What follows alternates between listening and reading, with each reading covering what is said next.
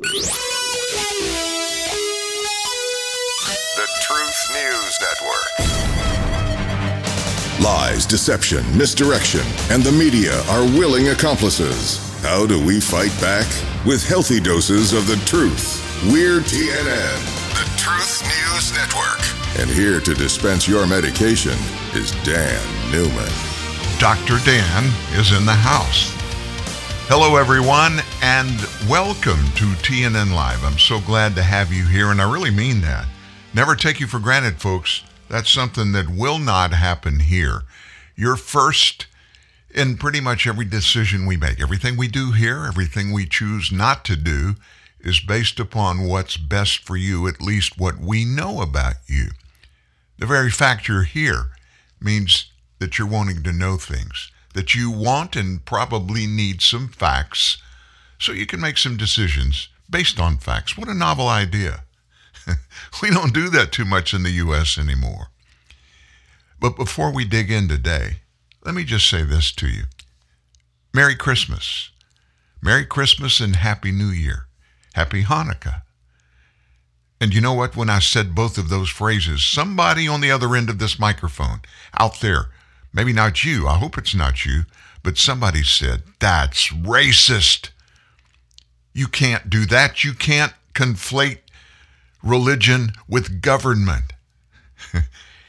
You know what, folks? Instead of getting upset when those kind of things happen, let me make a suggestion for you, especially during this season. Just blow it off. I mean, consider your battles and pick your battles.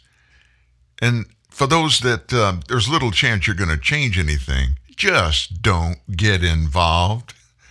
Let them worry about all of their stuff.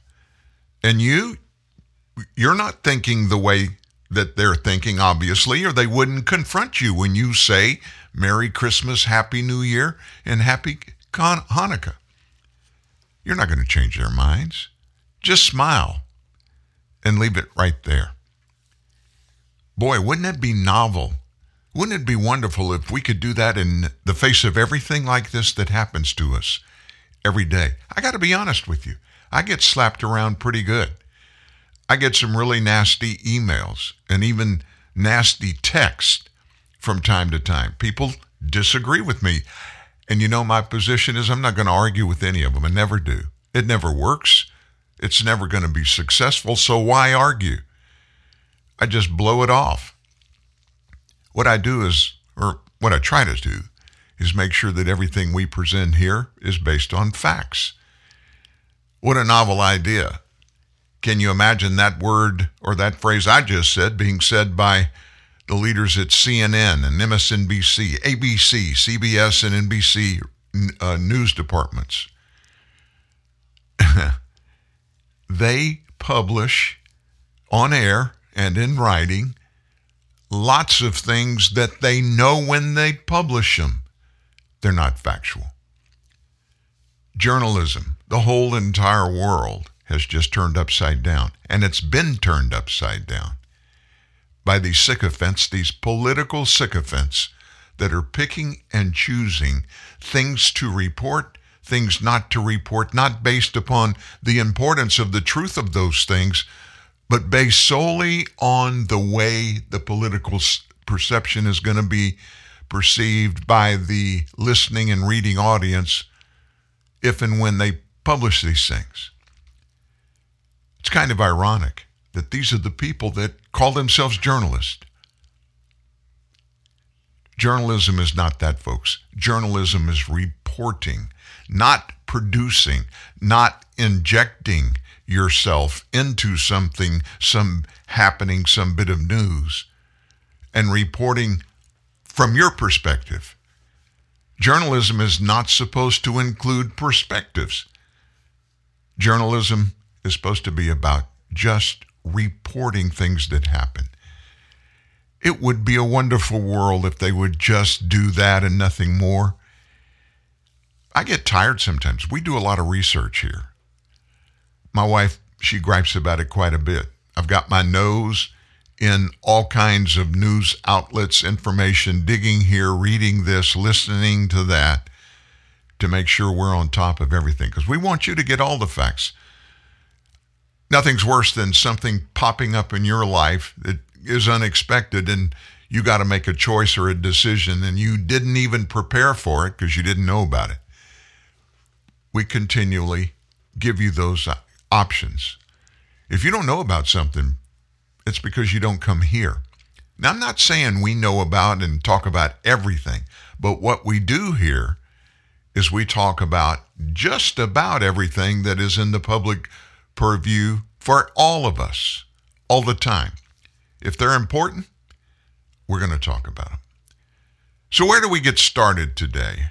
Well, that, my friends, is a good question. There's so much to discuss and talk about. We're going to try to get to all of it today, but let's start right here. Well, not right here in North Louisiana where our studios are. Why don't we go down to the southern border? Why don't we do that?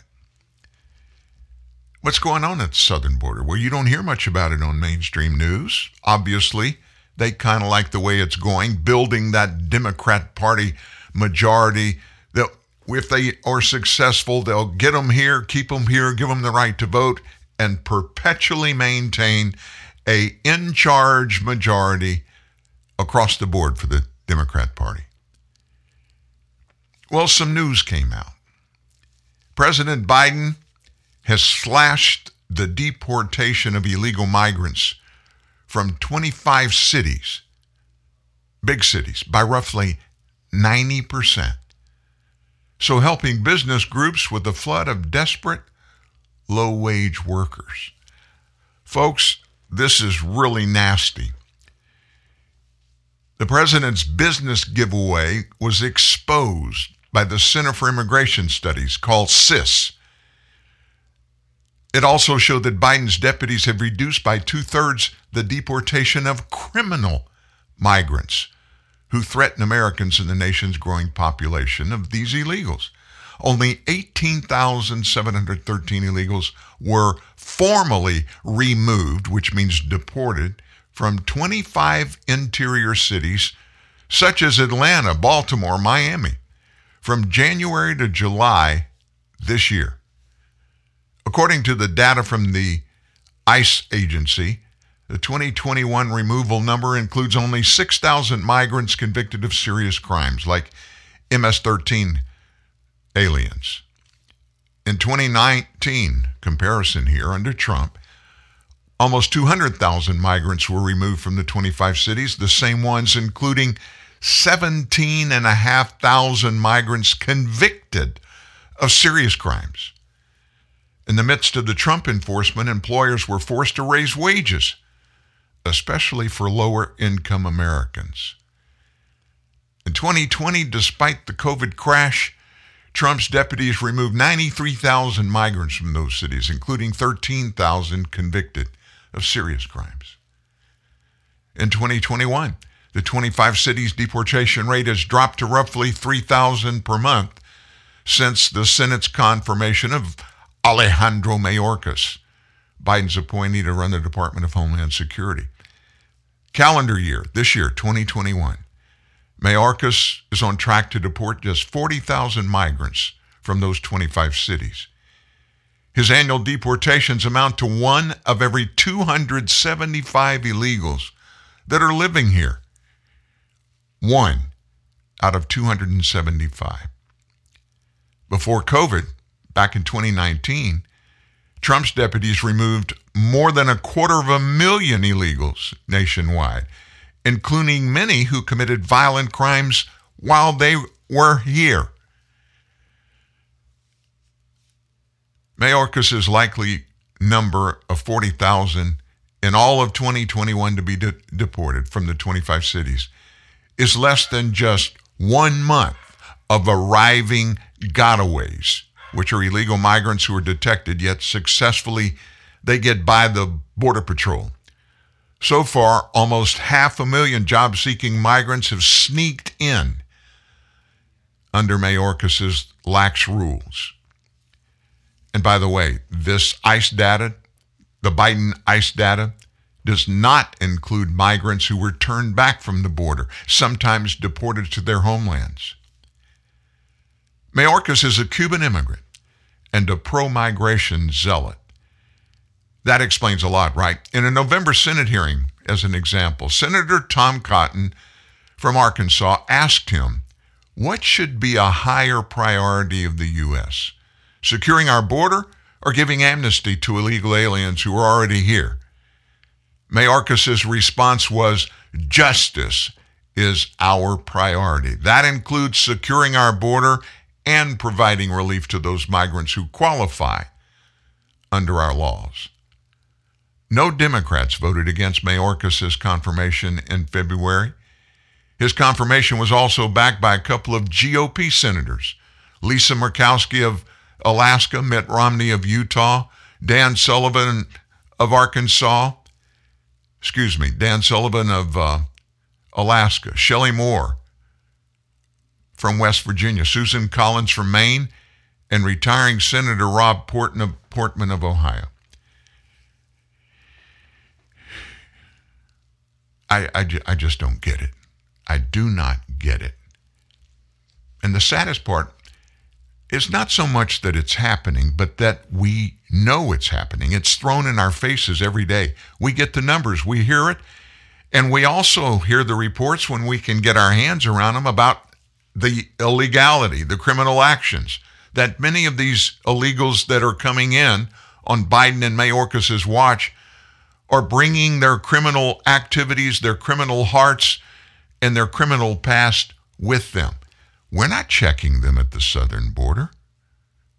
Obviously, we're not, at least not like was done under the former administration. Isn't it interesting that around the nation, even from these 25 cities that we're talking about, the news organizations there, they suppress the news when it's egregious information passed along about the activities of any of these migrants.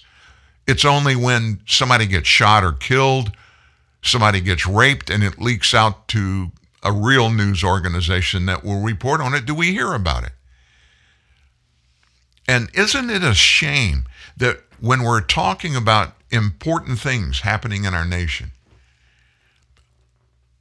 isn't it strange that the only time we hear about it is when something leaks out, instead of being able to just turn a radio on, turn your television on, grab a newspaper, read and listen and watch to real information about everything, not just those things that align with one political perspective or another. I'm telling you, I don't want to get everything from a conservative or a Republican slant. I don't want to get everything from the other side. I want to get facts. And if you don't have the facts and you're going to report something, just give us what you know and come clean. Tell us. We're still in the process of vetting this to make sure it's true. It's an important thing that's out there. You're going to hear about it somewhere, so we wanted to make sure that you knew from us. What a novel idea, right? So just imagine with what's in the hopper for consideration right now as part of that Build Back Better deal regarding illegal immigration. It's the amnesty part. They don't talk much about it because Americans don't want it. Did you hear that? Americans don't want it. A huge majority of Americans don't want to give amnesty to illegal aliens that come here. Late last month, the House Democrats passed a filibuster-proof Build Back Better reconciliation package. And it includes an amnesty for nearly 7 million illegal aliens. 7 million. Effectively, millions of illegal aliens would be able to secure parole. That's what they call it in immigration law in the United States when you get some kind of unofficial but official, a little gap in time to get into the meat of your becoming legally here. They call it parole. Effectively, with these millions of illegals able to secure parole through the legislation if it passes in the Senate, and thus be shielded from deportation while getting work permits to compete against who? Working class Americans for jobs. A lot of those Americans are legal immigrants. A new analysis by CIS, the Center for Immigration Studies, says that over a 20-year period, the amnesty is going to cost us, taxpayers, $500 million, based on figures from the CBO. CIS Director of Research, Stephen Camarata, writes that much of the cost is from the amnesty's opening a number of federal welfare programs to illegals. You know the big reason why a parole amnesty would result in these new large dollars and cents for taxpayers to play? Amnesty recipients would be able to get Affordable Care Act subsidies, Medicaid, earned income and child tax credits, Supplemental Nutrition Assistance Program called SNAP, get Social Security and Medicare to a much greater extent than they would without legal status. Now, what does that mean? Folks, the last two are the ones that blow my mind. Social Security and Medicare. Why, Dan? Do you know how Social Security and Medicare are funded? Both. If you're a worker in the United States and your employer is legal and does their payroll legally, there's a deduction for Social Security and Medicare that comes out of every paycheck that you get. Period. And that number, that withholding, half of it is yours, and then the employer matches that half, and it goes into the government, and it goes into, supposedly, into your account. And then when you get ready to retire, they have record of how much, like, for instance, in Social Security funds have been withheld from your check. And then they add in what the employer held in. Through a number of years, it accumulates, and it gets pretty big. So when you retire, after I'll just give you an example. I've been in the workforce for 55 years. I paid a lot into Social Security. I paid a lot into Medicare. So I didn't feel guilty when it was time for me to apply for Medicare and get enrolled in it, and Social Security at the same time. Is it something I can live off of? Heck no, it's not. But it's kind of nice that I have something from money that I paid into for 53 years coming back to me. These illegals, folks, they're talking about, if this bill passes and is signed into law, they're talking about every one of these guys and girls, these women, boys, men, women, to not only be able to take care of things like Medicaid, the Earned Income and Child Tax Credits, SNAP program, Affordable Care Act subsidies. Not only that, but if they are age 65 as an example, they can immediately begin to draw Social Security and use Medicare, though they hadn't paid a dime into it. And while they're considering this, they're standing up in the Senate, before the Senate and the House of Representatives, they being our representatives in the House and our senators across the hallway, and they're warning us that financially Social Security and Medicare are in trouble, but they're wanting to add millions more at one time. Who's going to end up paying that? Well, all of us that, from all of our adult working life, we've paid into it, supposedly for us, for our retirement. They're either going to cut what you've put in and are getting now, or they're going to raise prices on everybody, taxes in some way, raise the Social Security and Medicare employment taxes. The government has nothing to pay into this, folks, unless they take it from us. This bill cannot be passed. It cannot be passed. You need to reach out to your state, your U.S. senator in your state, one of the two that are there, and let them know this is not fair, it's not right, and warn them if they pass it, they will pay a political price for doing so. Now, there's another secret that has slipped out of this immigration stuff going down at the southern border. And let me tell you, it's kind of ironic how it slipped out. I haven't seen any U.S. news source cover this and bring it to our attention. I found it in a European news source. U.S. immigration judges, you know those ones down at the southern border, they're the ones that hear those amnesty claims that these immigrants come in. Well, these judges down there are having a fight. They're in a tense dispute with Joe Biden. So what are they fighting with the president about? They're battling to restore union rights taken away from them under the Trump administration. Union right. I just don't understand why a group of judges, any judges, would need to be represented by union. That just blows my mind. You get appointed. Every judge is appointed down there. Every federal judge is appointed. The head of the Federal Immigration Judges Union came out yesterday and accused the Biden administration of doubling down on Trump's efforts to freeze out their union, even as they struggle with a backlog of almost 1.5 million court cases and staff shortages, which exacerbate due process concerns in their courts. Now, I don't understand. What the heck does a union have with that? Nothing that any union can do about backlog of cases at our southern border. They can hire more judges. They can't. The unions can't. But our federal government can. But they're not up there pushing for that.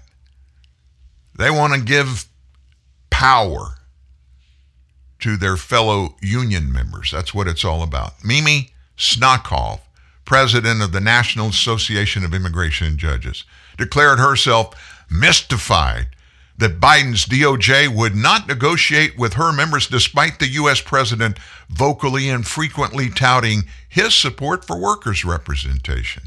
This administration has really doubled down on maintaining the Trump position that we are not a valid union.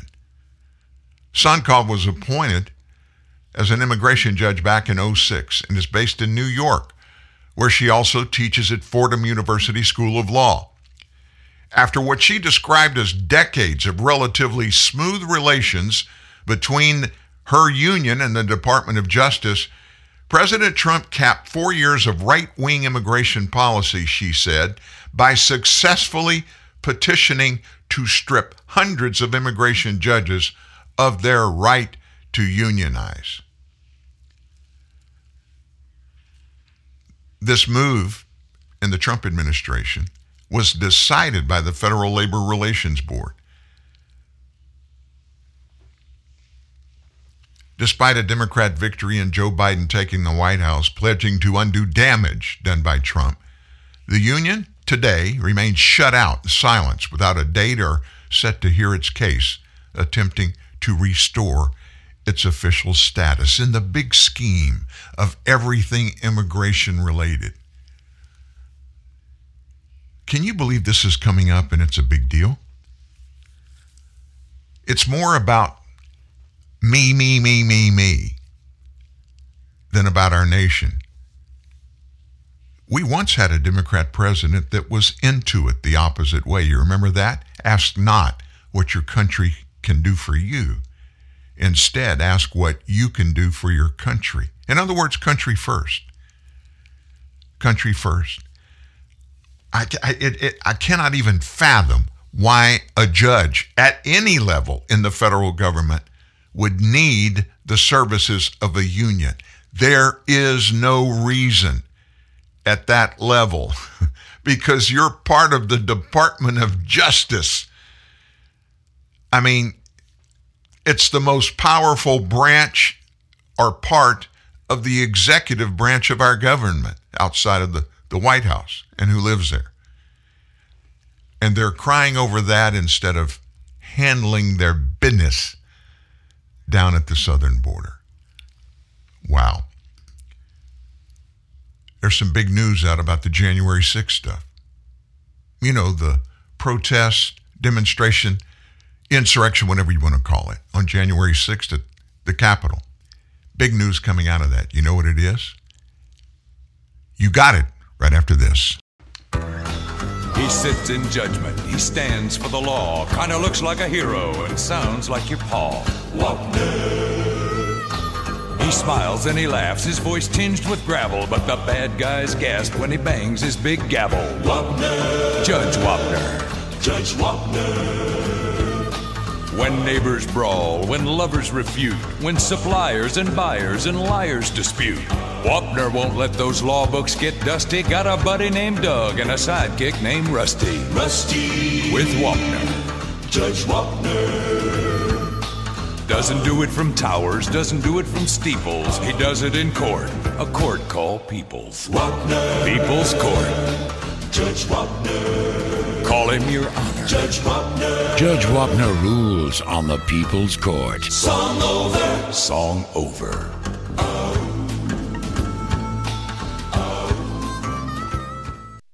New home ownership can be a real eye-opener, but it's the perfect time to look into Homeowner 101 from the Home Depot. Free live streaming workshops taught by expert associates now at homedepot.com/workshops. You'll find indoor and outdoor workshops, even home systems workshops. Plus, you'll get the know-how you need to care for your biggest investment. Master the basics at Homeowner 101, only at the Home Depot. How doers get more done. Register now at homedepot.com/workshops. So it's this beautiful summer day, and while most guys would say, let's go to the beach, Donnie says, hey, let's go to Pilgrim Furniture in Mattress City. They're having a warehouse sale. I say, are you serious? He says, your place needs furniture, and at the sale, you can get beautiful stuff and save 50, 60, even 80%. So we go to the Pilgrim warehouse sale. I buy a sofa, a love seat, and this really cute dinette set. But the big thing is, we pick it out together, Donnie and me. Maybe this relationship is going somewhere. The warehouse sale at Pilgrim Furniture in Mattress City.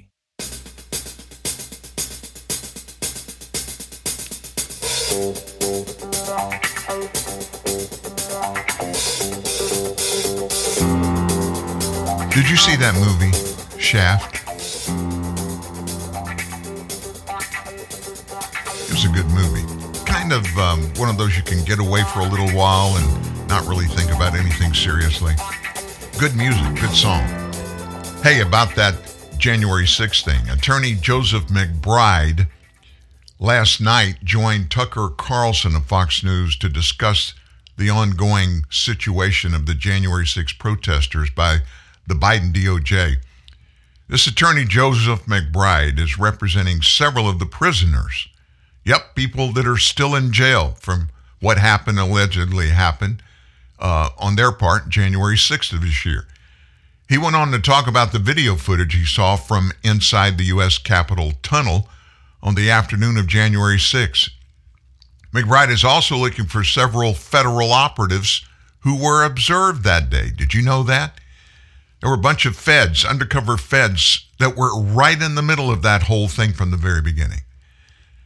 McBride accused an agent that was tagged Red-Faced 45 with entrapping Trump supporters that day. Listen to this.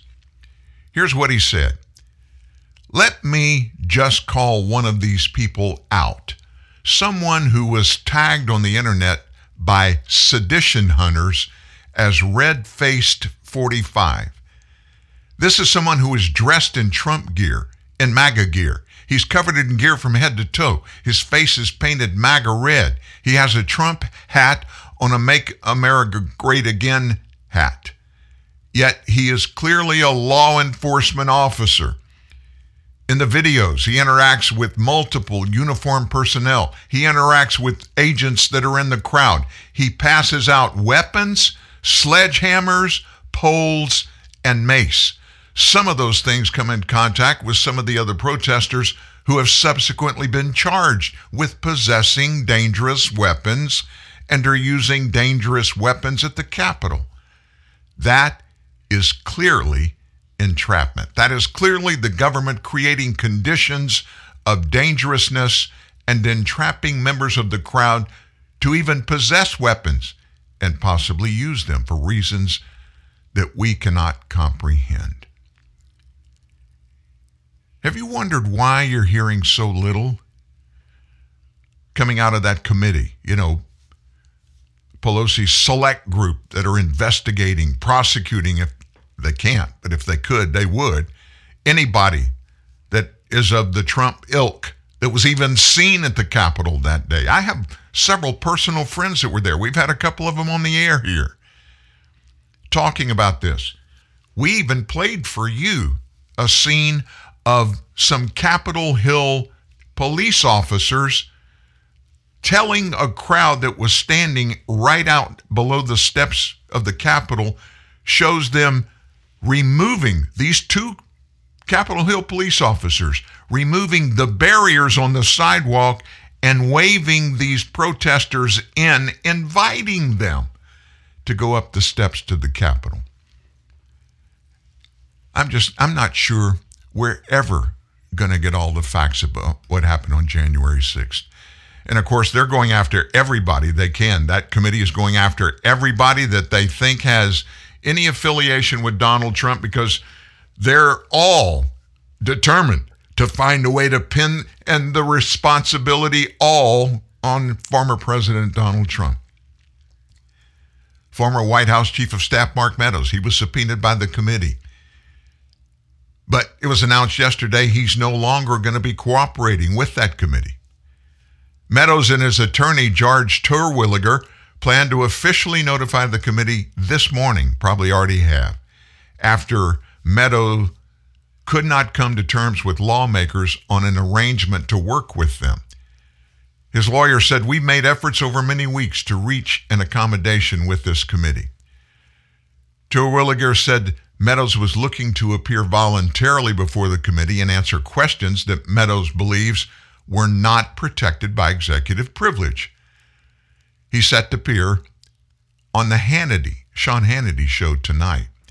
Over the weekend, the committee demonstrated they indeed plan to look into privileged subject matters. Terwilliger pointed to how the company has issued at least one subpoena to third parties for Meadows' cell phone records, which Meadows intended to turn over voluntarily after screening them for privileged material.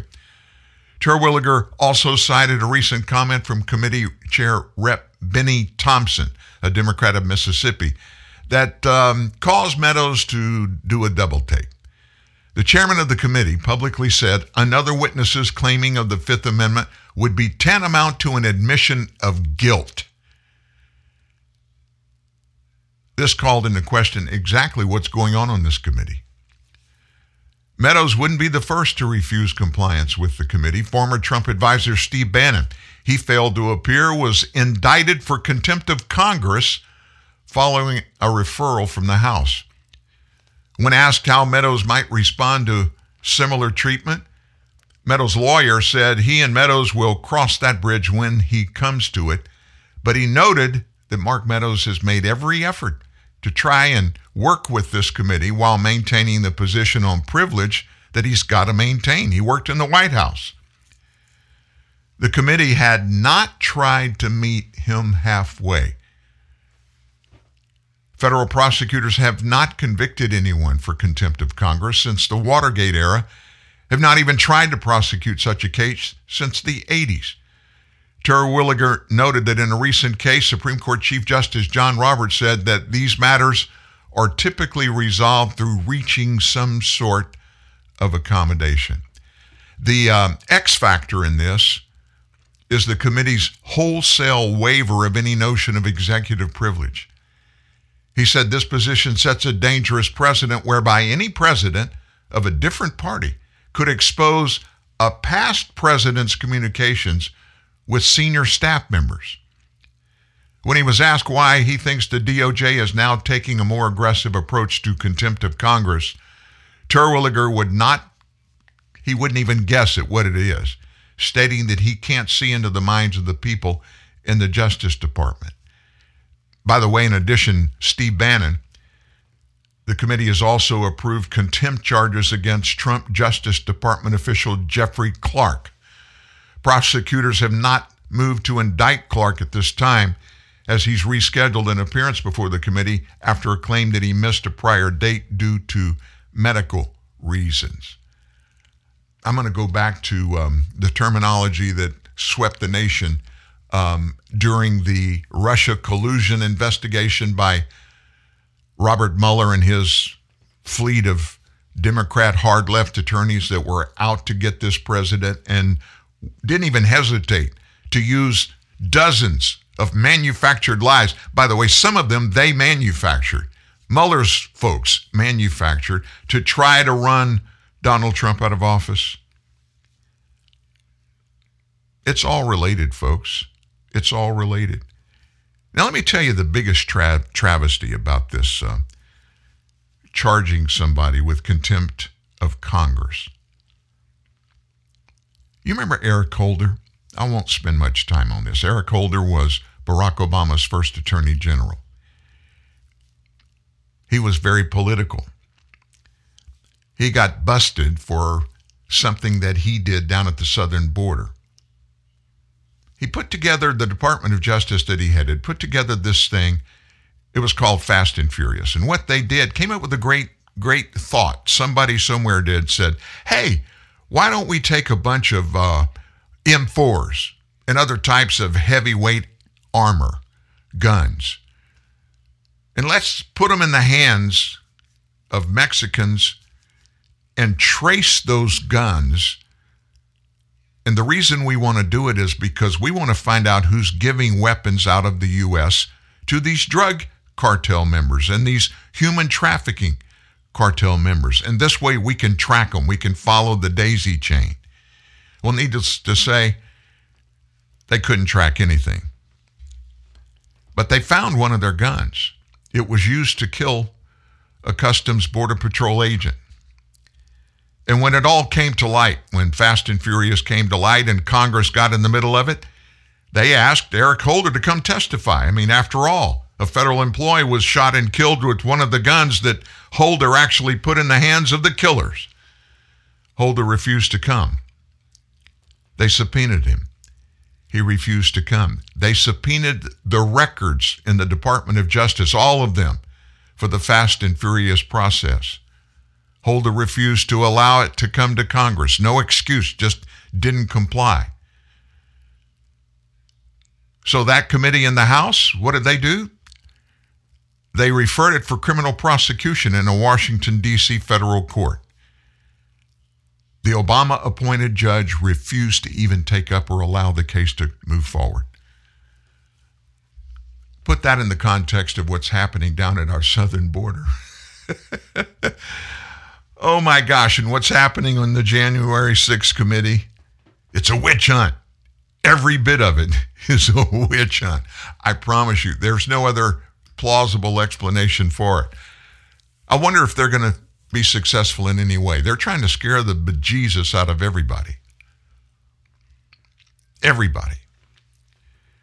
And this thing coming out of this Department of Justice, this thing is not one thing. It's not a dozen things. It's hundreds of things. And you know who is on their bullseye, on their target? Almost totally, that picture is of an American citizen somewhere doing something that they disagree with politically. I'm serious, folks. I'm serious. It's uncanny how politicized this Department of Justice is. And it shouldn't surprise us. Look what happened in the previous Department of Justice, the one under President Trump. Remember that? They were the instigators, the worker bees, the managers, the coordinators of everything to do with the fake Russia collusion story.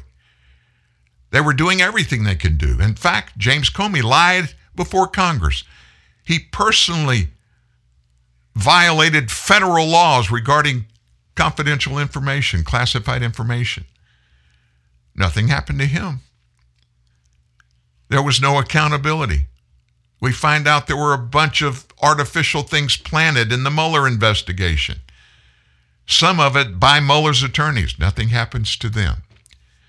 So here we are post-2020 election, trying to get our arms around what is necessary to make every American comfortable that all of our elections going forward are safe and legal from top to bottom, every part of them. We're in the middle of all of that.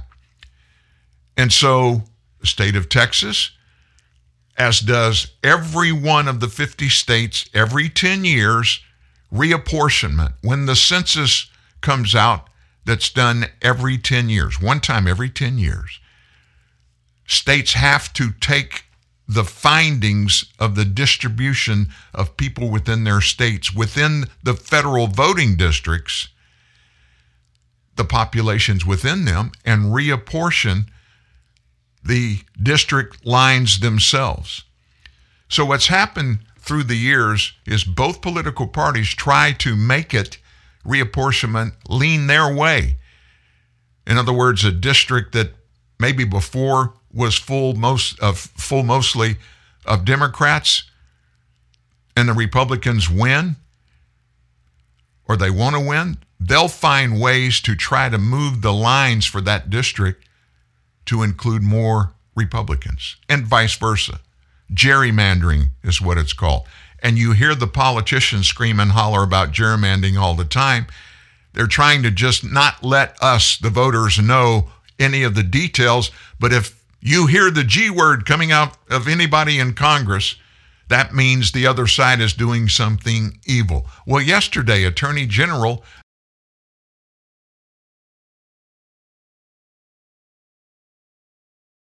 apologize for that, had a glitch. Merrick Garland yesterday, our Attorney General.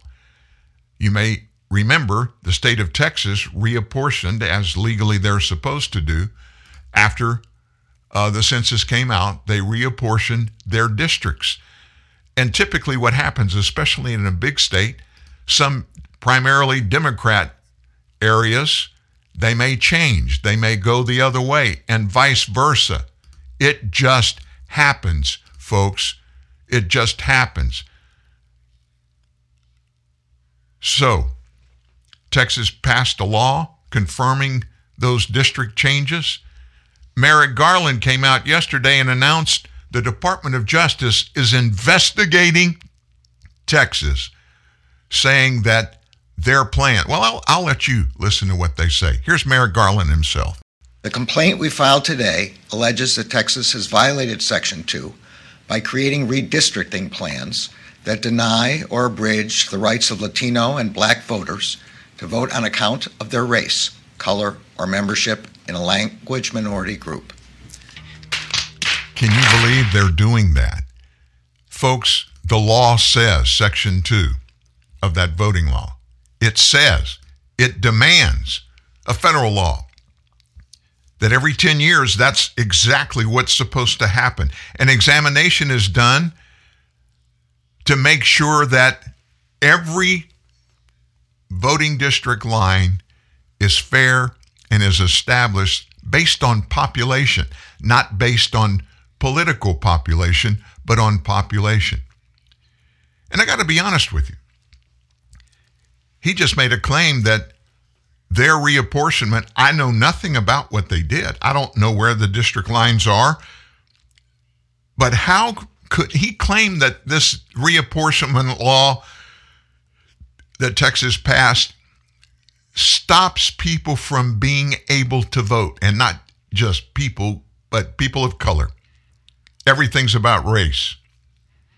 If you don't have anything factual to gripe about your opponents or those on the other side politically, just use the R word every time. And immediately, that's a dog whistle to people that are in the Democrat Party. All you got to do to beat up your opponents is use the R word. Racist. They're racist. That's racist. He's racist. She's racist. Presenting facts about those allegations, or in that case, you don't have to have them. They're not necessary just because you said it. Just because you say something, you hear that here all the time. Garland didn't give any basis, any foundation. No, what's going to happen? It's going to. They're suing. It's going to go to court. And where does it go to court? It goes to federal court somewhere. It won't happen in Texas. And so what Attorney General Garland will do, he'll find a way to move that case into the courtroom of a Obama or Biden appointed judge to be heard. Our political system and its decisions within it, they've all turned to 100% being driven by politics. and not the law. Folks, this administration doesn't give a rip about U.S. federal laws. And if you're listening and you're a Democrat, if you're a Biden fan or supporter, you probably spit at your computer. Maybe you spit at me. I don't know. Maybe you're going to send me another hate email. Listen, facts are facts. Based upon what you do, based upon what I do, not what we say, but what we do, who we really are is exposed. How do you justify opening the borders and letting millions of illegals come into the country in the first place? Forget about the extensive circumstances that surround that and all of the excuses to try to justify it. That's illegal. That's criminality that is being pushed, promoted, and allowed by the President of the United States. Just imagine if the political sides were changed and Trump was still president. And let's just say Trump was a Democrat and the Republicans were doing something like this. Of course, Democrats, they want no borders. They want everybody to be able to come in. But just suppose they felt the same way Republicans would do. They would crucify Donald Trump.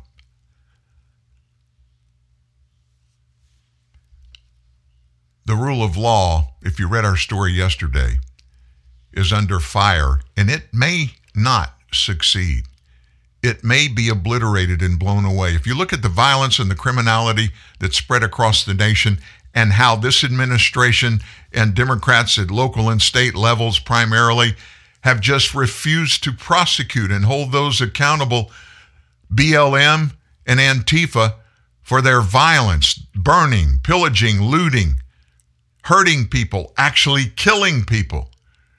You hardly see any prosecution there, but yet we know today in Washington, D.C., in jail, that have been in jail for months in solitary confinement, or a bunch of people that, on the most part, the maximum thing they will ever plead guilty to or be charged with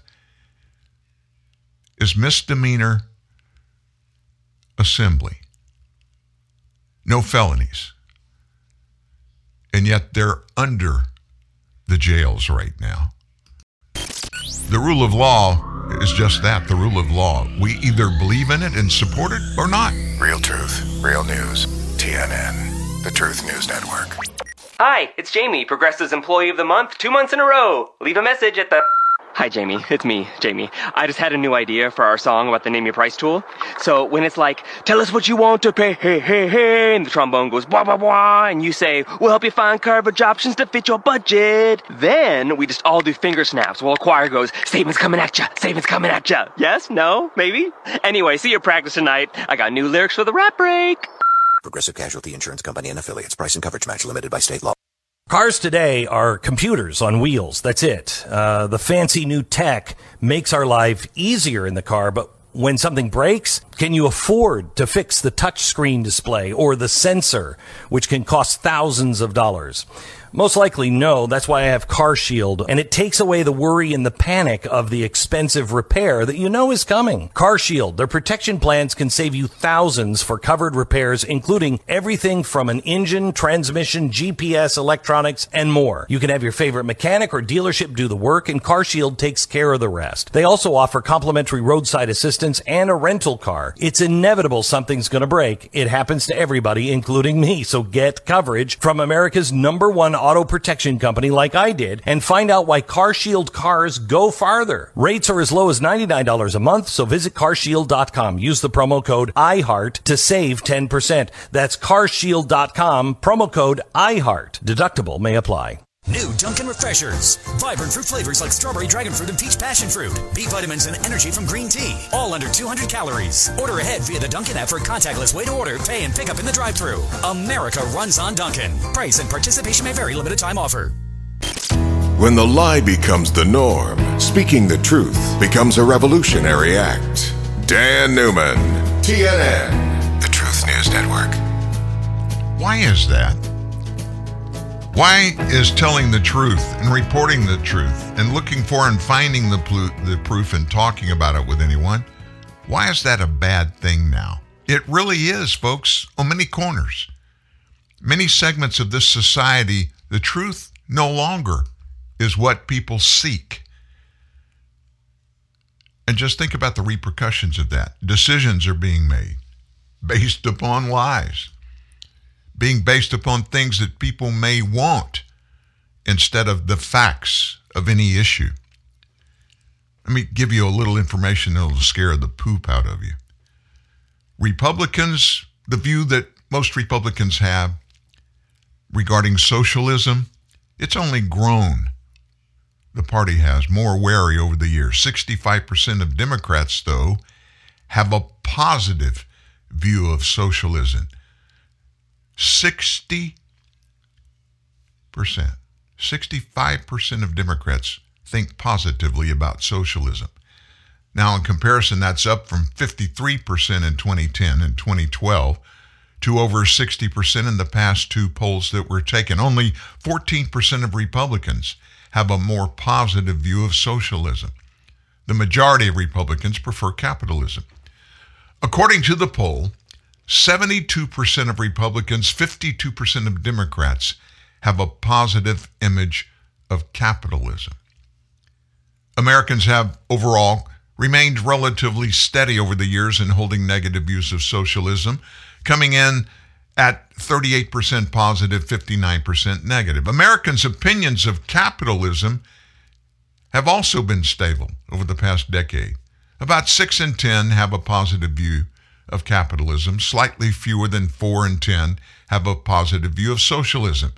Democrats view both economic systems favorably, but they've become more positive towards socialism than capitalism. Gallup is who did this. And this poll from Gallup found that Americans, particularly Democrats, are more likely to conflate socialism with equality and government provision of benefits and services. The fact that they do that should speak volumes to you about what is really going on. People like handouts. People like giveaways. People like to pass along the responsibilities that are maybe uncomfortable or hard to fulfill to Big Brother and let Big Brother make the hard decisions and pay the bills. When Gallup polled Americans on the meaning of socialism way back in 1949, just after WW2, the largest proportion described in the traditional sense as government ownership of the means of economic production. Thus, the meaning of the term to Americans is evolving over time, but most still view it negatively. Another poll, this one from Fox News, comparing attitudes towards socialism and capitalism, found very similar findings. This poll was conducted from August 7th through 10th. 59% of registered Democrats have a positive view of socialism compared to 49% who felt the same way about capitalism. And let me tell you the dirty about this. I guarantee you a huge majority of those that express their favoritism for socialism don't have a clue what socialism is, are not taught. Hey, y'all, look across the ocean. Look at all of Europe. Look at most of Asia. Look at what is happening over there, all these socialist countries. Prices are through the roof. People don't make good money, not compared to the opportunities and the money that people can make and do make here in the United States that's based upon not what the government says, which is what happens in socialism. Pricing, benefits, payroll, everything is controlled in socialism by the government. They won't tell you that. They'll come up with a way to make it look like it's a combination of capitalism and socialism. Folks, socialism gives unilateral power to somebody other than the people, period. That's the difference between capitalism and socialism. In capitalism, everybody is guaranteed the right to pursue their dreams, whatever they may be, financially especially. But our Constitution doesn't guarantee that everybody gets the same results. A lot of people today, led by the gang, AOC and her minions in the House of Representatives, they believe that the government should pay for everything and give everybody 100%, not equality. They don't like that word. Equality is something that can't be manipulated. So they replaced it in their public discourse with another word, equity. In equity situations, folks, somebody controls who gets what. That's called socialism. Wow. There are so many things, little things that are happening that are real uncomfortable. You know, people don't like to talk about things that are controversial, things that are happening in the world that are a little nasty. Have you kept up with this Jussie Smollett thing going on up in Chicago? You remember that a couple of years ago. He was the guy, he had some notoriety in television and movies. He's an African-American guy. He's a gay African-American guy. I'm just pointing that out to let you know where his perspective obviously comes from. And principally because he's black, a lot of people, and he's famous or semi-famous, a lot of people went crazy when he reported that he had been accosted and had a noose put around his neck by two MAGA supporters, MAGA fans, went to the cops. The cops arrested the two perpetrators, two African-American guys. It came to light through the testimony of those two at the very beginning, and they have maintained their story all the way through, and then subsequent investigation found out that Smollett had paid them. And the idiot used a check. And on the check, he wrote what the check was for. So he got busted because of his mistakes. The real reason he did this was, besides obviously wanting to turn nothing into a racial situation and do that for his benefit, because he's trying to get greater notoriety, get more people to notice him, make him more visible publicly so that that will enhance his career. So this trial is going on. Yesterday, Smollett testified on his own behalf. Candace Owens, also African-American, she went on television with Tucker Carlson last night. Listen to her analysis of this whole thing. So cameras were not allowed in the courtroom today, or obviously we'd have a lot of amazing footage for you. But we do have some idea of what Jussie Smollett was saying, because he hasn't really changed what he has been saying for the past 3 years. So back in 2019, he argued that only a racist wouldn't take his story at face value. If I had said it was a Muslim or a Mexican or someone black, I feel like the doubters would have supported me a lot more. And that says a lot about the place that we are in our country right now. The fact that we have these fear mongrels, these people that are trying to separate us, and it's just not okay. Mm-hmm. Did you get that? Instantly, subjectively, he draws the political perspective that will sell in his case. He's black. So these MAGA people, they hate African American. They hate Hispanics. They hate everybody that's not white. And he's trying to make a case to make himself look better. Fear mongrels! They were a problem then, they're a problem now. Candace Owens is the host of Candace. She's been following all this for a couple of years now. She joins us with her reaction. Candace, it is great to see you tonight. What do you make of this?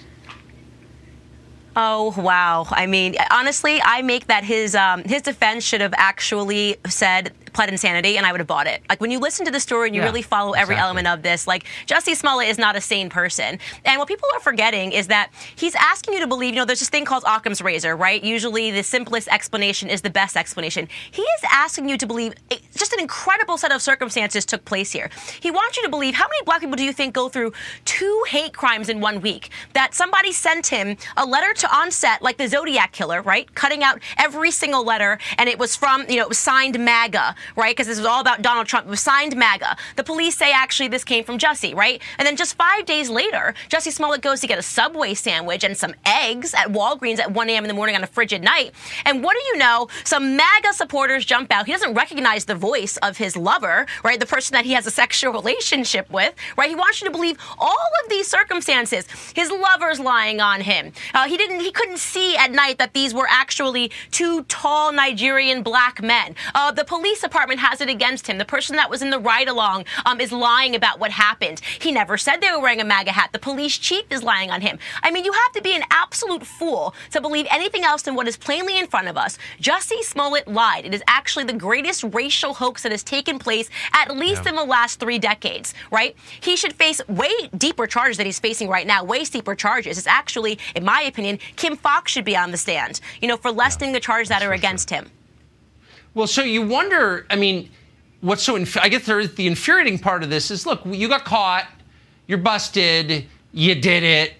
It's kind of insulting to the rest of us to pretend you didn't when clearly you did. And moreover, you wonder what percentage of the population will believe that he was framed or whatever. Absolutely nobody believes this. Nobody believes this but Jussie and the people that want him to get off. And his solution is, I told a really big lie, so I'm just going to tell an even bigger lie to try to get away with it, right? I'm going to move from one conspiracy theory to the next. And the last thing I'll say here, Tucker, is just imagine if the races were reversed. Imagine if 2 white men pretended that 2 black men had attacked them. What would the media be saying right now? What would be the charges? What would be the demands right now? This is incredibly racist, what he did, right? Incredibly racist, meant to cause racial division in this country. And at the end of the day, he's going to get a light tap on the wrist if he even gets that. I would never defend any of this. I wish Robin Roberts of ABC, the ever credulous, was on the stand today. See if she's changed her mind about this. Candace Owens, bet she hasn't. Great to see you. Thank you so much. Candace Owens, African-American girl, female, and she would not be offended in any way knowing that I called her a girl or a female. What the interesting beginning, the whole basis and the perception of this particular interview, not about the content of what was said. I agree with everything Candace said. But Fox News put her on the air, and she's on the air. She's a Fox News contributor. They put her on there with Tucker. Why do you think they used Candace Owens? Because there are plenty of other people, regulars at Fox News, that could have had the same conversation with Tucker Carlson. They put her on because she's African American, as is Jussie Smollett. Smollett, however you want to say it. I'm not even sure I hear it pronounced Smollett or Smollett. Color has to be factored into every decision that's made by any members of a national operation, especially somebody in news. She said stuff that only an African-American person could say and get away with. Regarding race, Jussie Smollett put race in this thing. Not Candace Owens, not any other African-American, and certainly no white person. It was an attempt on the part of Jussie Smollett to turn something into a racial confrontation, a noose around his neck that they purportedly put around his neck to make him look better and make somebody else look bad because of the R word. If you disagree with me and I'm a person of color, then you must be a racist, especially if you're white. This whole practice is probably the most egregious thing that has happened in our nation, is the weaponization of that word and everything that goes along with it. It's become an ideological perspective. There are people out there that have successfully built careers and made millions of dollars by purposely perpetrating, putting together, creating, implementing examples of things that happen just like this or similar to this that Smollett pulled off, hiring people to undertake a faux racist attack against him so he could use it to enhance his political career, his entertainment career, whatever he was trying to enhance. There was no fact in this until all of the exposure began to happen, and it was discovered it was a sham. This is a really sad example, a really horrible representation of the worst of things that are happening in America. The weaponization of false incidents to use against somebody politically. And in doing that, enhance yourself. I wonder, through our American history, how many cries publicly against a person, whoever it is, I don't know, I don't care. How many times were they false? And how many times were they true? And that's a hypothetical that none of us can answer truthfully. But you know what happened. You know what happened. I've seen personally, again and again and again, somebody finally get frustrated, not want to talk to somebody, doesn't like them, doesn't want to get involved in anything with this person. And so when they're ever confronted or pushed or whatever, their default position is just to scream racism. And you're a racist. If you disagree with me, I'm a person of color. I don't care what your color is, you're a racist. Why? Because you disagree with me. That is a weapon that was created in Washington, D.C. at some time. I'm not sure when it happened, but it's been out there for a long time. We're going to take a break, but listen when we come back. We're going to get into something that I think will interest every one of you. A little bit about what's going on in the Democrat Party. It ain't good. I can promise you that. We're going to get into some of the details. You want to stick around for that. Right after this. Grab an ice-cold can of Celsius and stay active and energized all day. Celsius is better for you energy, made with premium ingredients, 0 sugar, and 7 essential vitamins, with no high fructose corn syrup, no aspartame, no preservatives, and no artificial colors or flavors. Celsius is just the essential energy you need to keep you fueled and active all day. Celsius, essential energy. Live fit. Now find Celsius at Celsius.com or a retailer near you. Those in the know like to stay in the realm of innovation. Join them. It's easy to keep up with the latest trends and own the latest tech with BMW Select, as it offers you the option to drive a brand new BMW every 3 years. You also get to tailor your deal to suit your pocket and your lifestyle. Visit select.bmw.co.za for more. BMW Select, dynamic finance for ultimate control. BMW Financial Services is an authorized FSP and registered credit provider. T's and C's apply. Are you sure we should be out here? It's pretty cloudy. Come on, that'll pass. Really? I don't know. Yeah, just swing. I'm holding Swing! Bob? Whoa. Looks like someone could have used Yahoo OneSearch on his mobile phone. Try Yahoo OneSearch and get news, sports, even weather. Get better results. Text weather and your zip code to 92466. Be a better golfer. Yahoo! Standard carrier text messaging rates apply. No way. Taco Bell's Toasted Cheddar Chalupa is back. Are you thinking what I'm thinking? They toasted 6-month-old aged cheddar right onto the shell of a chalupa. That's genius, no delicious, no both, and now it comes in a box with a crunchy taco, cinnamon twist, and a medium drink? Whoa. Oh, sorry, this is my stop. Oh, cool. We're all thinking it. The $5 Toasted Cheddar Chalupa box is back. Only at Taco Bell. At limited participating U.S. locations for a limited time only. Contact local store for prices, hours, and participation which vary. Tax extra. Drinks excludes freezes.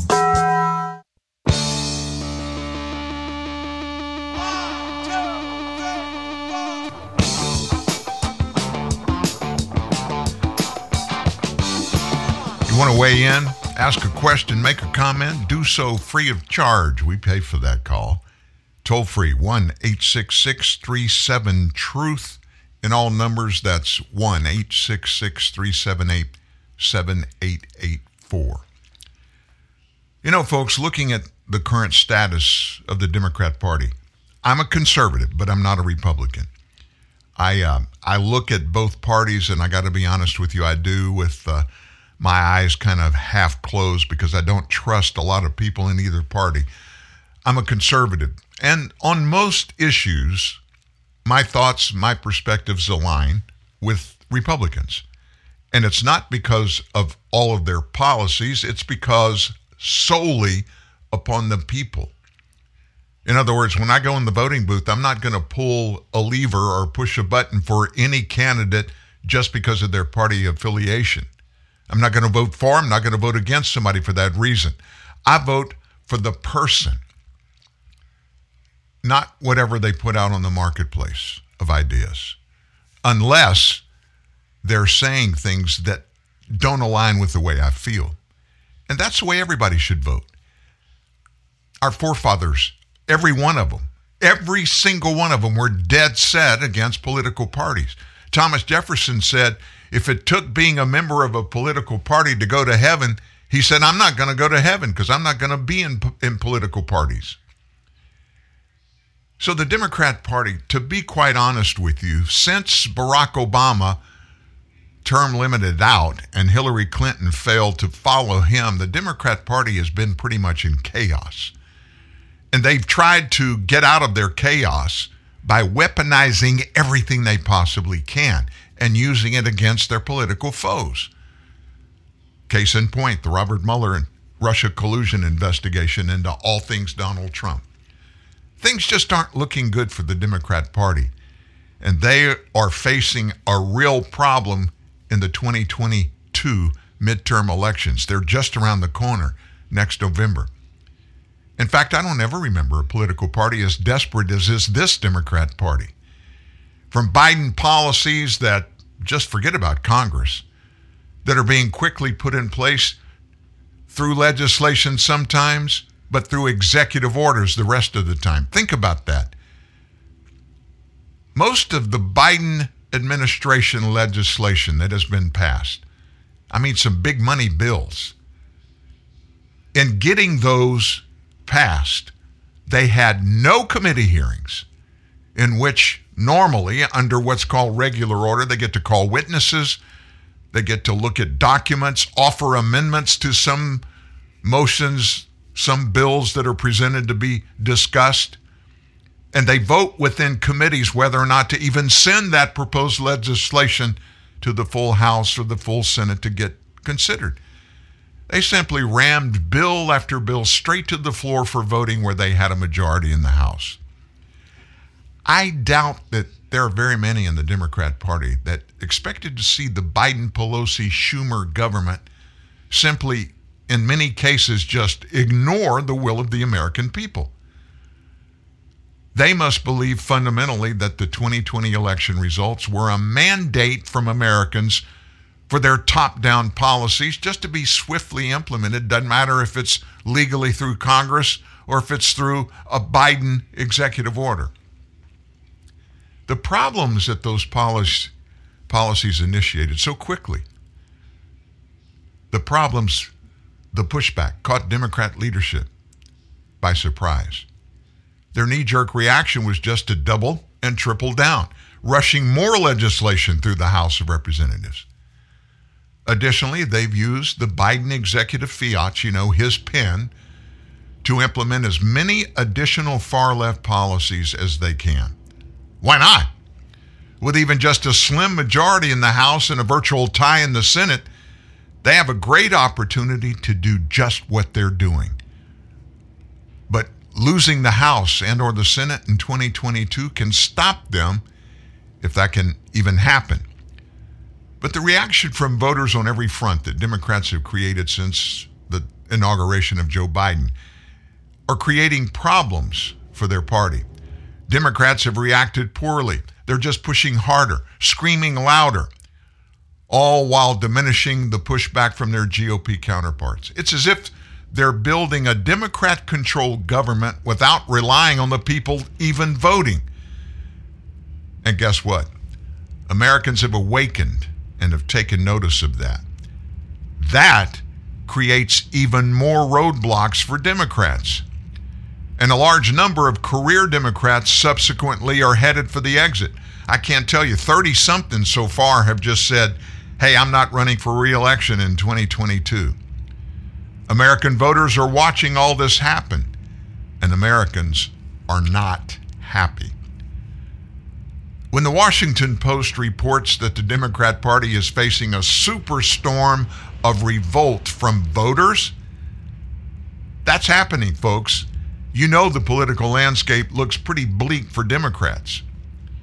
Virtually every national political analyst, every national pollster is predicting that Republicans will easily win back the majority control of the House of Representatives in 2022. Several have said the Senate's a sure thing too. A recent ABC News Washington Post poll showed that if the midterm elections were held today, 51% of all registered voters would vote Republican in their congressional districts. Just 41% of those said they would support a Democrat. That's the largest lead for Republicans in more than 100 polls taken by ABC and the Post since 1981. Even more troubling for Democrats is how this same survey found that 62% of those polled said the Democrat Party is out of touch with the concerns of American citizens. Mainstream news outlets are offering their constant, we hear them all the time, excuses for the Republican wave. They say it's a historical trend that the party occupying the White House loses congressional seats in each midterm election. News coverage, of course, is pretty much controlled by Democrats. News coverage also blames Democrat troubles on redistricting efforts in several states that would give Republican candidates advantages in 2022. And if the shoe's on the other foot, folks, Republicans claim the same thing about Democrat redistricting. While these factors are true to a degree, middle-of-the-road Democrats, they call themselves centrist, like Joe Manchin of West Virginia, Max Warner of Virginia, Kirsten Sinema of Arizona, a few others, are talking about serious concerns they have about the broader agenda, about the direction and the tone of a Democrat Party that has become hijacked by aggressive, outspoken activist members who demand unpopular and sometimes even scary policy changes in the country. You remember when Republican Glenn Youngkin won the governor's race in Virginia race? He did it by campaigning on kitchen table issues like parental involvement in education and an immediate end to the politicization of public school classrooms. Youngkin called for tax reductions. He voiced respect and support for the rule of law and law enforcement. Youngkin's Democrat opponent dug in on education, siding with shrill activists who lashed out at the parents who dared to question education officials. Remember those in Loudoun County? Those parents, when they found out critical race theory was being taught to their public school students, their kids, they went nuts. Certain textbooks, sexual, very sexual textbooks, they went nuts. School board officials went as far as calling in the Department of Justice to intimidate those same parents and to label them as domestic terrorists. Those parents have alleged that FBI agents are infiltrating school board meetings. When that Democrat candidate running against Youngkin, Terry McAuliffe, when he said during a candidate debate that parents have no business telling schools what they should teach, he sealed his own political fate. More voters today across the nation, top to bottom, are waking up and understanding a Democrat political agenda that is no longer focused on voter top priorities like reducing inflation, growing our economy again, strengthening border and national security. In fact, this Democrat Party is directly opposite of all those things. Instead, many Democrats are actively promoting race-based education. They're still moving to defund police and to expand Medicaid unnecessarily, which has bloated the program to a record 83 million people in America are using Medicaid for their health care, a 12% increase over March of just a year ago. Biden is also focused on pushing policies that discourage work. The administration illegally expanded food stamps by 25% over pre-pandemic levels, even as many choose not to work. Democrats pushed to expand unemployment benefits and bonuses that were ultimately extended on a bunch of different cases. Not working became more lucrative for many in America than going back to work. That's not a supposition, folks. That's according to the Foundation for Government Accountability. In September, a record 4.4 million workers, they just quit work, greatly compounding a national labor shortage of more than 10.4 million workers. You can say what you want, you can argue what you want, but what changed that would cause that one thing to happen? 4.4 million just quit their jobs. Folks, we all know we've got to work to get fed, or we can quit work if and when our government gives us the money or most of the money that we worked for. That's what's happening in the Biden administration. So what are Democrats doing right now in the wake of this negative reaction from voters in Virginia, New Jersey, and other states? National Democrat leaders are not advocating for moderation or compromise, folks. They are, according to my buddy, Louisiana Senator John Kennedy, he said Democrats are doubling down on stupid. And while many prominent Democrats try to spin a good line about their chances coming up in the 2022 elections, others, they see the reality of an ugly election cycle ahead. The results of the November elections in Virginia typically blew New Jersey or slapping Democrat candidates like a thunderclap. Democrat Representative Jackie Speier of California became the 14th House Democrat to announce she's not going to be running for re-election. And that list, which gets longer every day, also includes House Budget Committee Chairman John Yarmuth of Kentucky and House Democrat Steering Committee co-chairwoman Cherie Bustos of Illinois. And the most senior Democrat, Senator Patrick Leahy of Vermont, who is the longest-serving member of the U.S. Senate, he announced he's had enough. He's leaving. Many members of Congress and also Capitol Hill staffers have said through the years it's not nearly as gratifying to serve in the minority party. If Democrats don't learn from these early election results, vote, if they don't adopt more social and physically responsible policies, they might relegate themselves to permanent minority party status in government. Now, I'm not certain who first used this line. You've heard me use it here several times. And it certainly describes what we're watching from the Democrat Party. Symbolism over substance. Symbolism over substance. Then candidate Joe Biden made a massive list of promises in exchange for votes. I know every candidate does that same thing, folks. I get it. The previous inhabitant of the White House certainly promised many things too. But promising is where any similarity between Trump and Biden ends. Donald Trump accomplished more of his campaign promises to Americans than has any other president in my lifetime. Biden? Well, he did fulfill several of his promises that he made when he was campaigning, like the cancellation of the XL pipeline permit, stopping exploration in gas and oil production on federal lands. He promised to spend a bunch of money on giveaways, although none were described to be giveaways. Those he's received permission from the Democrat-controlled Congress turned into pork and more pork and more pork. He promised he would bring Americans back together. Remember that?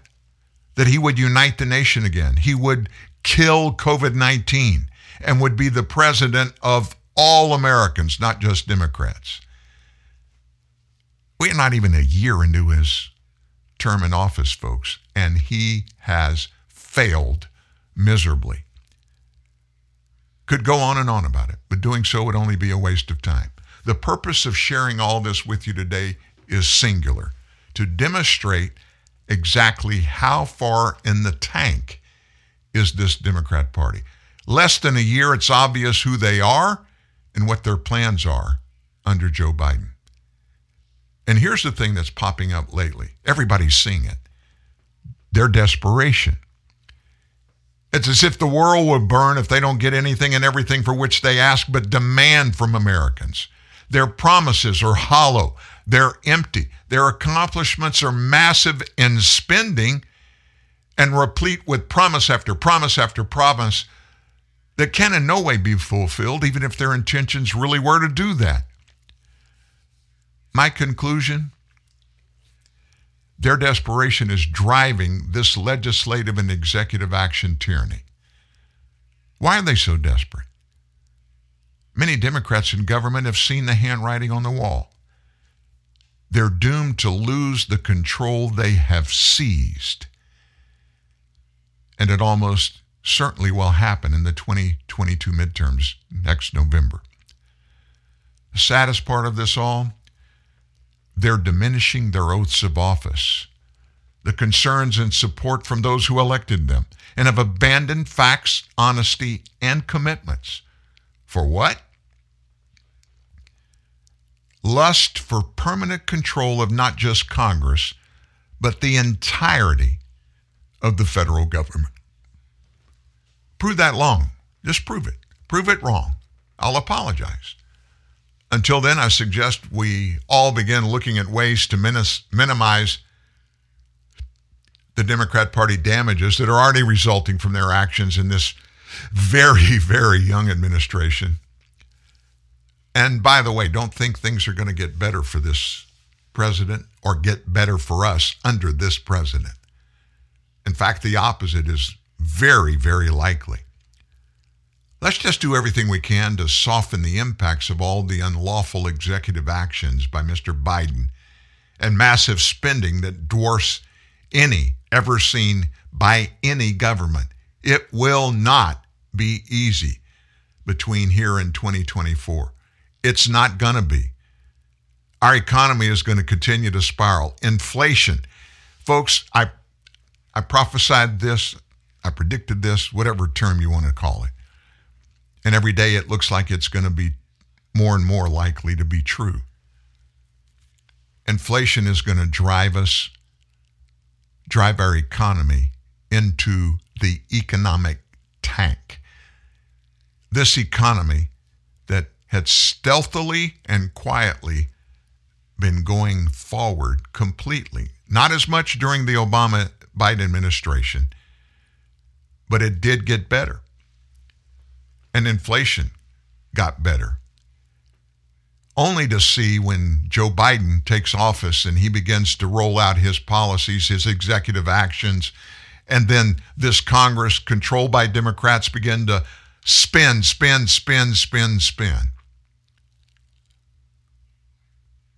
It's only going to worsen. How far in the tank are they going to go? I don't know. Let's pray that our leaders in Congress who have awakened to these horrors, many have. Sadly, a bunch of Democrats that have seen the handwriting on the wall, they're not going to stay and help.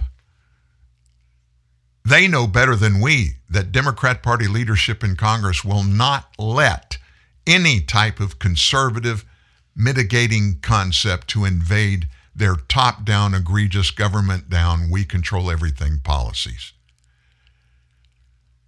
Let's pray that somehow we'll figure out ways to mitigate the damage, maybe stop some pending before it's too late.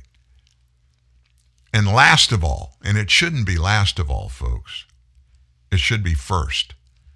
What do we need to do? We need to pray. Regardless of what we're told, regardless of what school teachers are telling our kids, this country, this nation was founded on the belief in God and the fact that government was never given authority or power to give us or to not give us anything. This government was explicitly founded, and it's detailed in great detail in the first 10 amendments called the Bill of Rights in the U.S. Constitution. The people, we the people, are the bosses. The Declaration of Independence makes it very clear. The government didn't endow us with any right or privilege. We were endowed, we were given that as people, as humans, and as Americans. We were given equality. We were endowed with that by our Creator, not Democrats. Genuine Ford Parts and Service presents a word from your wallet. Are we at the gas station? Yeah, I know. I'm feeling these gas prices too. I'm the wallet down here. Head to a Ford dealership. Why? Proper vehicle maintenance. A new air filter can save 19 cents a gallon. Correct tire inflation up to 6 cents a gallon. Wow, that sure adds up. Fat wallets are very in right now. Right now, Motorcraft air filter replacement is just $19.95 or less. Replacing a dirty air filter can increase fuel economy by as much as 10%. Well, done. That was easy. Maybe you should listen to your wallet more often. Well, you're typically pretty quiet. Well, I didn't want to be a pain in the... Hurry in for the best deals we've had in years. Money-saving rebates on brakes, batteries, tires, and more. See your participating Ford dealer today. You love chocolate. Chocolate. You love M&Ms. Oh, yes. But your tastes have grown up, and you're just not wild about super sweet milk chocolate, so you've been avoiding M&Ms. Yeah. Well, fear no more. Huh? M&M's Dark Chocolate to the rescue. My heroes. M&M's Dark Chocolate Candies. Available wherever fine candies are sold. Dear Daddy, dear Mom, I love you. I miss you. Every year, Snowball Express honors the children of fallen soldiers. Hi, everybody. I'm Tony Orlando. Join me in proudly supporting Snowball Express, a nonprofit that creates opportunities to help heal the children of our fallen heroes. We can never repay the sacrifice our soldiers have made, but we can honor them by giving back to their children. Donate now at snowballexpress.org. As much a part of your day as pants. Dan Newman, TNN, the Truth News Network. Once again, I want to thank those of you that you agree with what you heard Pete Moss say there. I don't know about as much of part of you as your pants, but there are a lot of you that listen in every day, that you read what we publish here, and I want to say thank you. We appreciate it. And as always, I want to remind you, this is your website, truthnewsnet.org. This is your show, TNN Live. We get a lot of input, a lot of suggestions, and we don't ever reject any of them. We look at them all objectively. And we always reply to people when they give us suggestions, and we discuss things. We may not agree at the end of it all. But folks, it's a good thing for us to communicate with each other and to listen to what other people are saying and let them listen to us, but not try to force them to listen to us. You know what I'm saying. Let me hear from you anytime. Dan at truthnewsnet.org. Dan at truthnewsnet.org. Well, there's something really big happening this morning. I'm not even sure what time it is. But President Biden is scheduled to have a conversation with Vladimir Putin, and they're going to do it on a video conference call. There'll be other people in the room. That's a good thing, because I am pretty sure if it came straight from Joe Biden, details of that conversation, we would never know the facts. Hopefully there'll be somebody in the room that will give the American people facts about what both guys in this conversation are going to say to the other, and what particular things are going to be discussed. This morning, very early, CNBC had an expert come on. Mills is his name, Ed Mills, on what we should expect from this conference call, video call, between Russian President Vladimir Putin and our President, Joseph Biden. You know, President Biden's expressed a desire to have, quote, I'm reading this as a quote, a predictable and rational relationship with Russia and Vladimir Putin. Markets, they don't seem too concerned this morning. They're up in the green. What do you see as the best case and potential worst case of this call? So I think the best case is that Biden and Putin establish a rapport that allows that the diplomatic conversations are a release valve. Worst case is that Putin really starts to press the Biden administration, really tries to see what he can do to further exacerbate issues within the NATO alliance, and say that he is going to push forward with military exercises in a potential invasion with the Ukraine. I think at the core here is a desire from Putin to establish Russian supremacy within the region. He is very concerned about the Ukraine potentially joining NATO.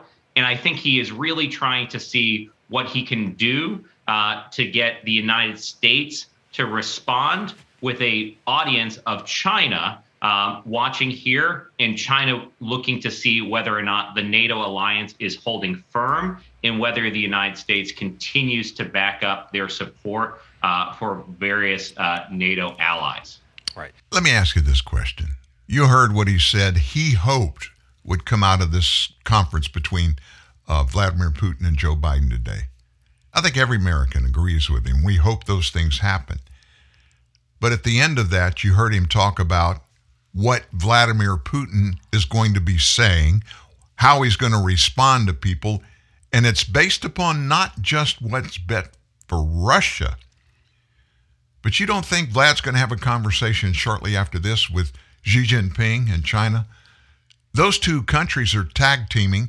Who would they tag team against? Who's the obvious country on earth that they would tag team against? Us, the United States of America. They pretty much feel they've got Europe taken care of, and they control most of Asia. China does, so they got it all going on.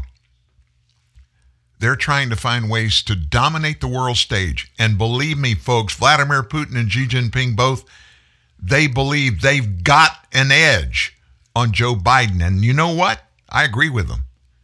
I believe they do.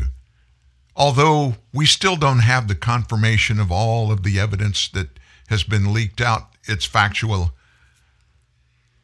status regarding ties, if not illegal, illegitimate, unadvisable ties between the Biden family, what we call the Biden syndicate here, the Biden family syndicate, financial ties to Russia, Ukraine, and China.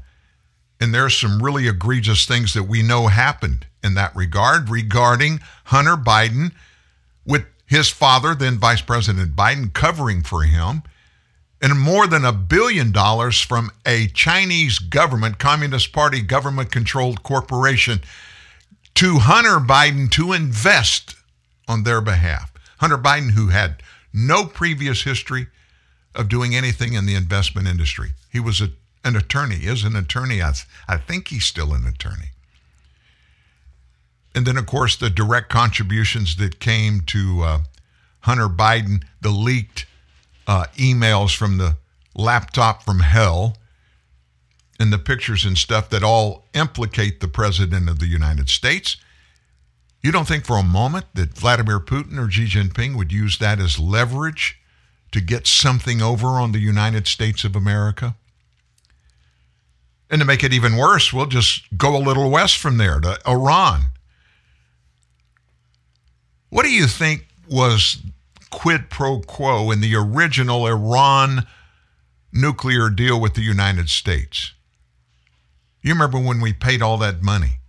We may never know how much money it was, but we're pretty sure it was well over $100 billion to Iran just to get them to agree to stop their nuclear proliferation, which they didn't stop after the fact.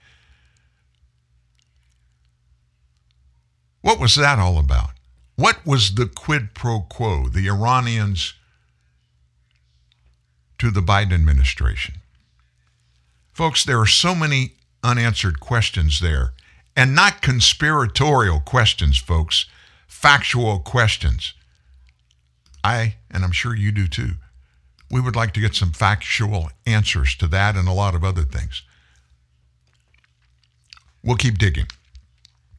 By the way, we're 20 minutes away from the end of this show. We've not even brought up COVID-19, vaccinations, vax bans, none of that, but there's a lot of it out there.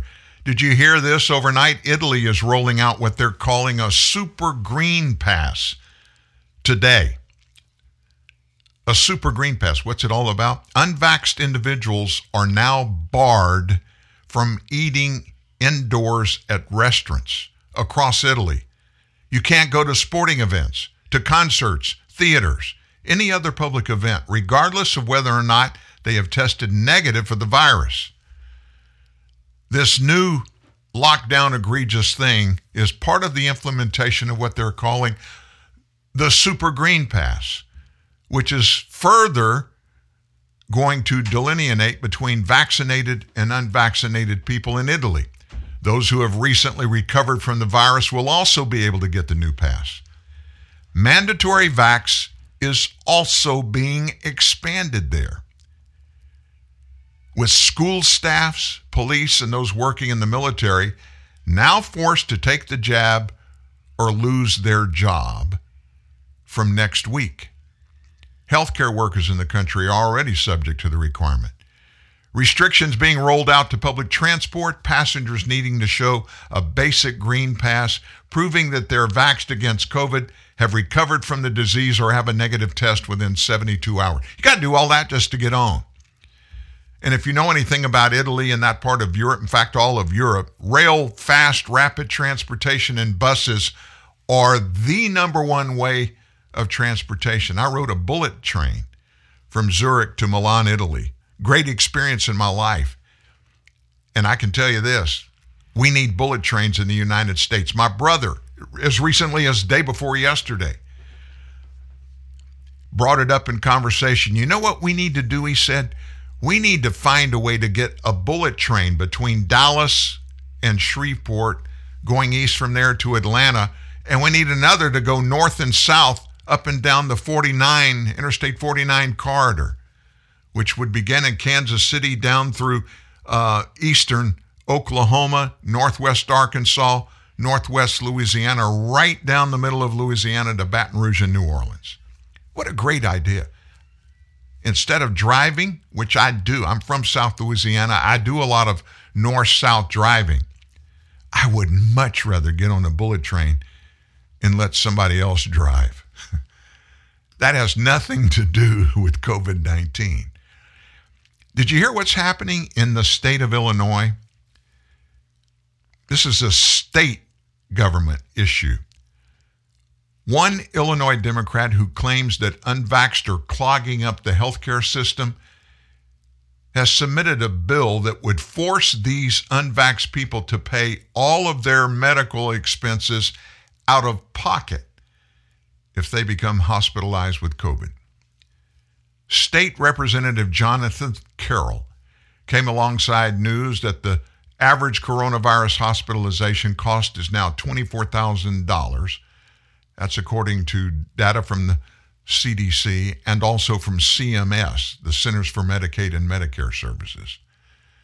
The vaccine has proven to be the one thing that is stopping the severity of COVID-19, and we are seeing more variants popping up, Carroll said. Now, he's not factual when he said that vaccines have proven to be the one thing that is stopping the severity of COVID-19. There are numerous other ones out there. Mainstream media is not allowed to talk about them. I'm not even going to get into those. He said the experts are telling us this is now becoming a disease of the unvaccinated. Experts like Joe Biden. It is not a disease of the unvaccinated. In fact, science, you know that thing they tell us to watch and listen to? Science has proven that people who are fully vaccinated are just as possible to transmit COVID as are people that have not been vaccinated. The people that are choosing to get vaxxed are not the ones that are clogging up the healthcare system, he said. It's the ones that aren't. That's a conundrum. I don't even understand that. I'm not vaxxed. I'm not clogging up the healthcare system. Nobody in my house is vaxxed. We're not clogging up the healthcare system. I know dozens and dozens and dozens and dozens and dozens of people who are not vaccinated that haven't been in the hospital either. His proposed bill states that a person who is eligible to receive a COVID-19 vax and chooses not to shall pay for healthcare expenses out of pocket if the person becomes hospitalized because of COVID symptoms. If passed into law, the changes wouldn't impact Illinois residents until 2023. Now, you remember back when this all began, when the COVID god Anthony Fauci took the helm and started telling us everything pro and con about COVID-19. He said if we got our ducks in a row, we wouldn't have COVID in January of 2023. And as usual, in most cases, Fauci was wrong. So in the midst of all of this craziness and chaos, the Biden administration has been hit with a string of legal, not cases, but losses over his COVID-19 vaccine mandates. A number of federal judges across the nation have halted the implementation of the rules, claiming overreach by the executive branch, as the DOJ plans to vigorously defend the mandates in court. Despite these court battles, one White House official said the administration is confident in its authority to promote vaccine requirements. They don't ever give us any place in the Constitution that makes or proves it's okay to do that. Nowhere in the Constitution does it give OSHA any rights or any authority to do anything. We know vaccination requirements work. That comes from a White House official. The federal government, the country's largest employer, has successfully implemented its requirement in a way that has boosted vaccination and avoids any disruptions to operations. That is total BS, totally false. They haven't successfully implemented it in any way. Joe Biden's vaccine mandate. Federal court stopped it.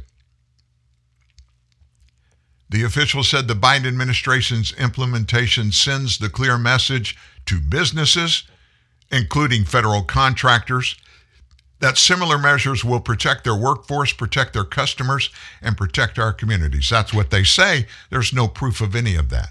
None of it. In fact, in many cases, it's opposite that. Don't get me started. Don't get me started. We'll spend the rest of the hour talking about that, and I don't want to do it. Let's move on.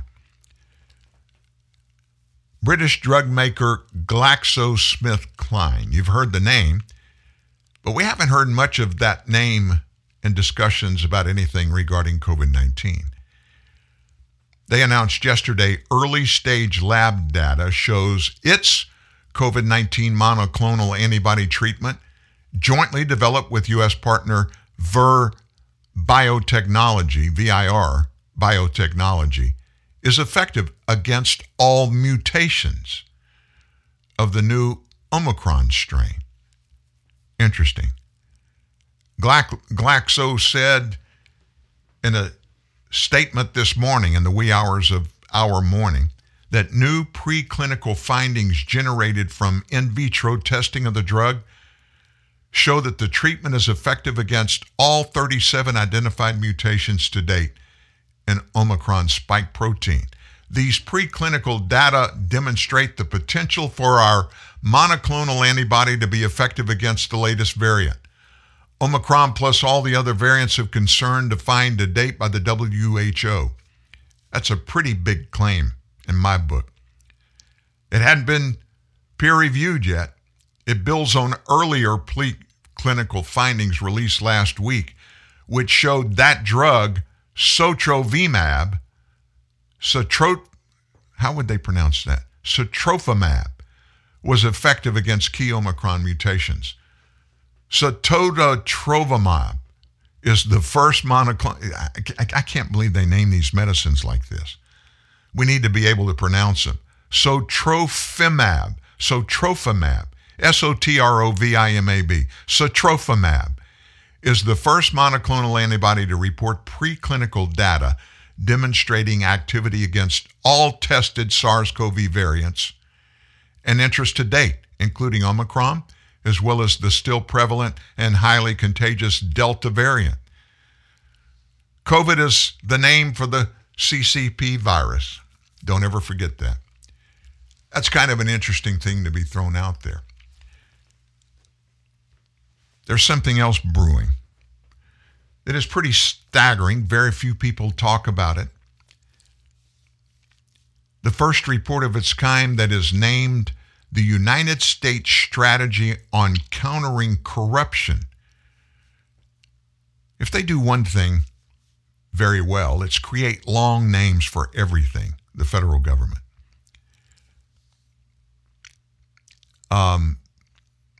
This process, the United States Strategy on Countering Corruption, they say it's geared towards exploring ways and means that government officials abuse public power for private gain. Do you know where I'm going with this? I bet you do. Though the White House's report specifically focused on the art industry of all places as a market where financial crimes occur, didn't think to mention the Biden family's involvement with corruption, like, Hunter's art selling scheme to investors while his daddy is president. Hunter has reportedly sold multiple pieces of art for at least $75,000 on the low side this fall to anonymous buyers. And the New York Times reported First Lady Jill Biden has allegedly displayed Hunter's artwork in the White House. And of course, Daddy Joe, they have defended Hunter's scheme as consistent with, quote, the highest ethical standards. Let me just tell you how stupid that is. If they were practicing the highest ethical standards on anything, yet alone this thing, what they would do, Hunter wouldn't have done this. It is obviously a ploy to draw on the fact the one thing that matters is not that Hunter is not even a basic or moderately effective or good artist, has never done any art stuff before. The fact that somebody would pay the low price of $75,000 for one piece of art proves this is quid pro quo doing his deal again. Here's what the White House said. The markets for art and antiquities and the market participants who facilitate transactions are especially vulnerable to a range of financial crimes. Built-in opacity, lack of stable and predictable pricing, and inherent cross-border transportability of goods sold make the market optimal for illicit value transfer, sanctions, evasions, and corruption. It's so stupid that the White House would even do this in the middle of this controversy that surrounds Hunter Biden and what he's doing. There's no doubt about it. The art industry's corruption is vast. Art can be hidden or smuggled. Transactions, most of the time, are private. Prices can be subjective. Prices can be manipulated, as well as extremely expensive. Once purchased, the art can disappear from view for years, which it even does, sometimes even decades. A lot of the art bought at auctions goes to Freeport's ultra-secure warehouses for the collections of millionaires and billionaires ranging from Picassos and gold to vintage Ferraris and fine wine. The Freeports, which exist in Switzerland, Luxembourg, and Singapore, and the ones in Switzerland I've been to, offer a variety of tax advantages because the goods stored in them are technically, quote, in transit, end quote. The Economist magazine reported the Freeport near the Geneva airport alone is thought to hold $100 billion of art. Once inside the Freeport, the art can be sold privately and anonymously to other buyers. The art need never leave the warehouse after the private sale is completed. When you want to find evil ways to do evil things, pretty much you can do it. and we're going to end right here. Have you followed this Alec Baldwin thing? His movie set, Rust, one of the people that worked for him on the set was shot with a so-called fake gun that they use in movies. It was loaded with a real live piece of ammunition. So Baldwin he has consistently gone crazy in the public purview, denying he pulled the trigger. He didn't know anything about it. It was a horrible thing. He cried on ABC Morning this past Sunday television show with George Stephanopoulos. And now, it was reported yesterday, Alex deleted his Twitter account after the DA said he could still face criminal charges over the shooting of that cinematographer, Helena Hutchins. Though Baldwin has two official Twitter accounts, the main account he used to communicate quietly, mysteriously, it went offline over the weekend, while the other, @Baldwin, has remained inactive since October of this year, before which it remained inactive since June. Baldwin famously issued his first statements from the Twitter account right after the tragic shooting. Here's what he said. There are no words to convey my shock and sadness regarding the tragic accident that took the life of Helena Hutchins, a wife, a mother, and deeply admired colleague of ours. He tweeted that. I'm fully cooperating with the police investigation to address how this tragedy occurred. I'm in touch with her husband, offering my support to him and his family. My heart is broken for her husband, their son, and all who knew and loved her. So before he deleted this account, he set his Twitter to private early in November, limiting the view of his tweets to permitted followers. During a sit-down interview with Stephanopoulos, Baldwin said he doesn't believe criminal charges will be brought against him. He said, I've spoken to the sheriff's department multiple times. I don't have anything to hide. If you don't have anything to hide, why continue to try to hide stuff? That's a wrap on TNN Live for Tuesday. Thank you for being here today. Back in the saddle with you first thing tomorrow morning. Got a special story going live at truthnewsnet.org in the morning from Kelly Nelson. You don't want to miss this one either. Have a great day, folks. Enjoy it. Stay close to the ones you love and tell them daily how much you love them. We'll see you tomorrow at TNN Live. Angels we have heard on high, sweetly singing o'er the plains and the mountains in reply, echoing their joyous strains. Yes, the angels sing. Yes. The whole earth sings. And I will sing. Yeah, yeah. Come to Bethlehem and see him whose birth the angels sing. Come adore on bended knee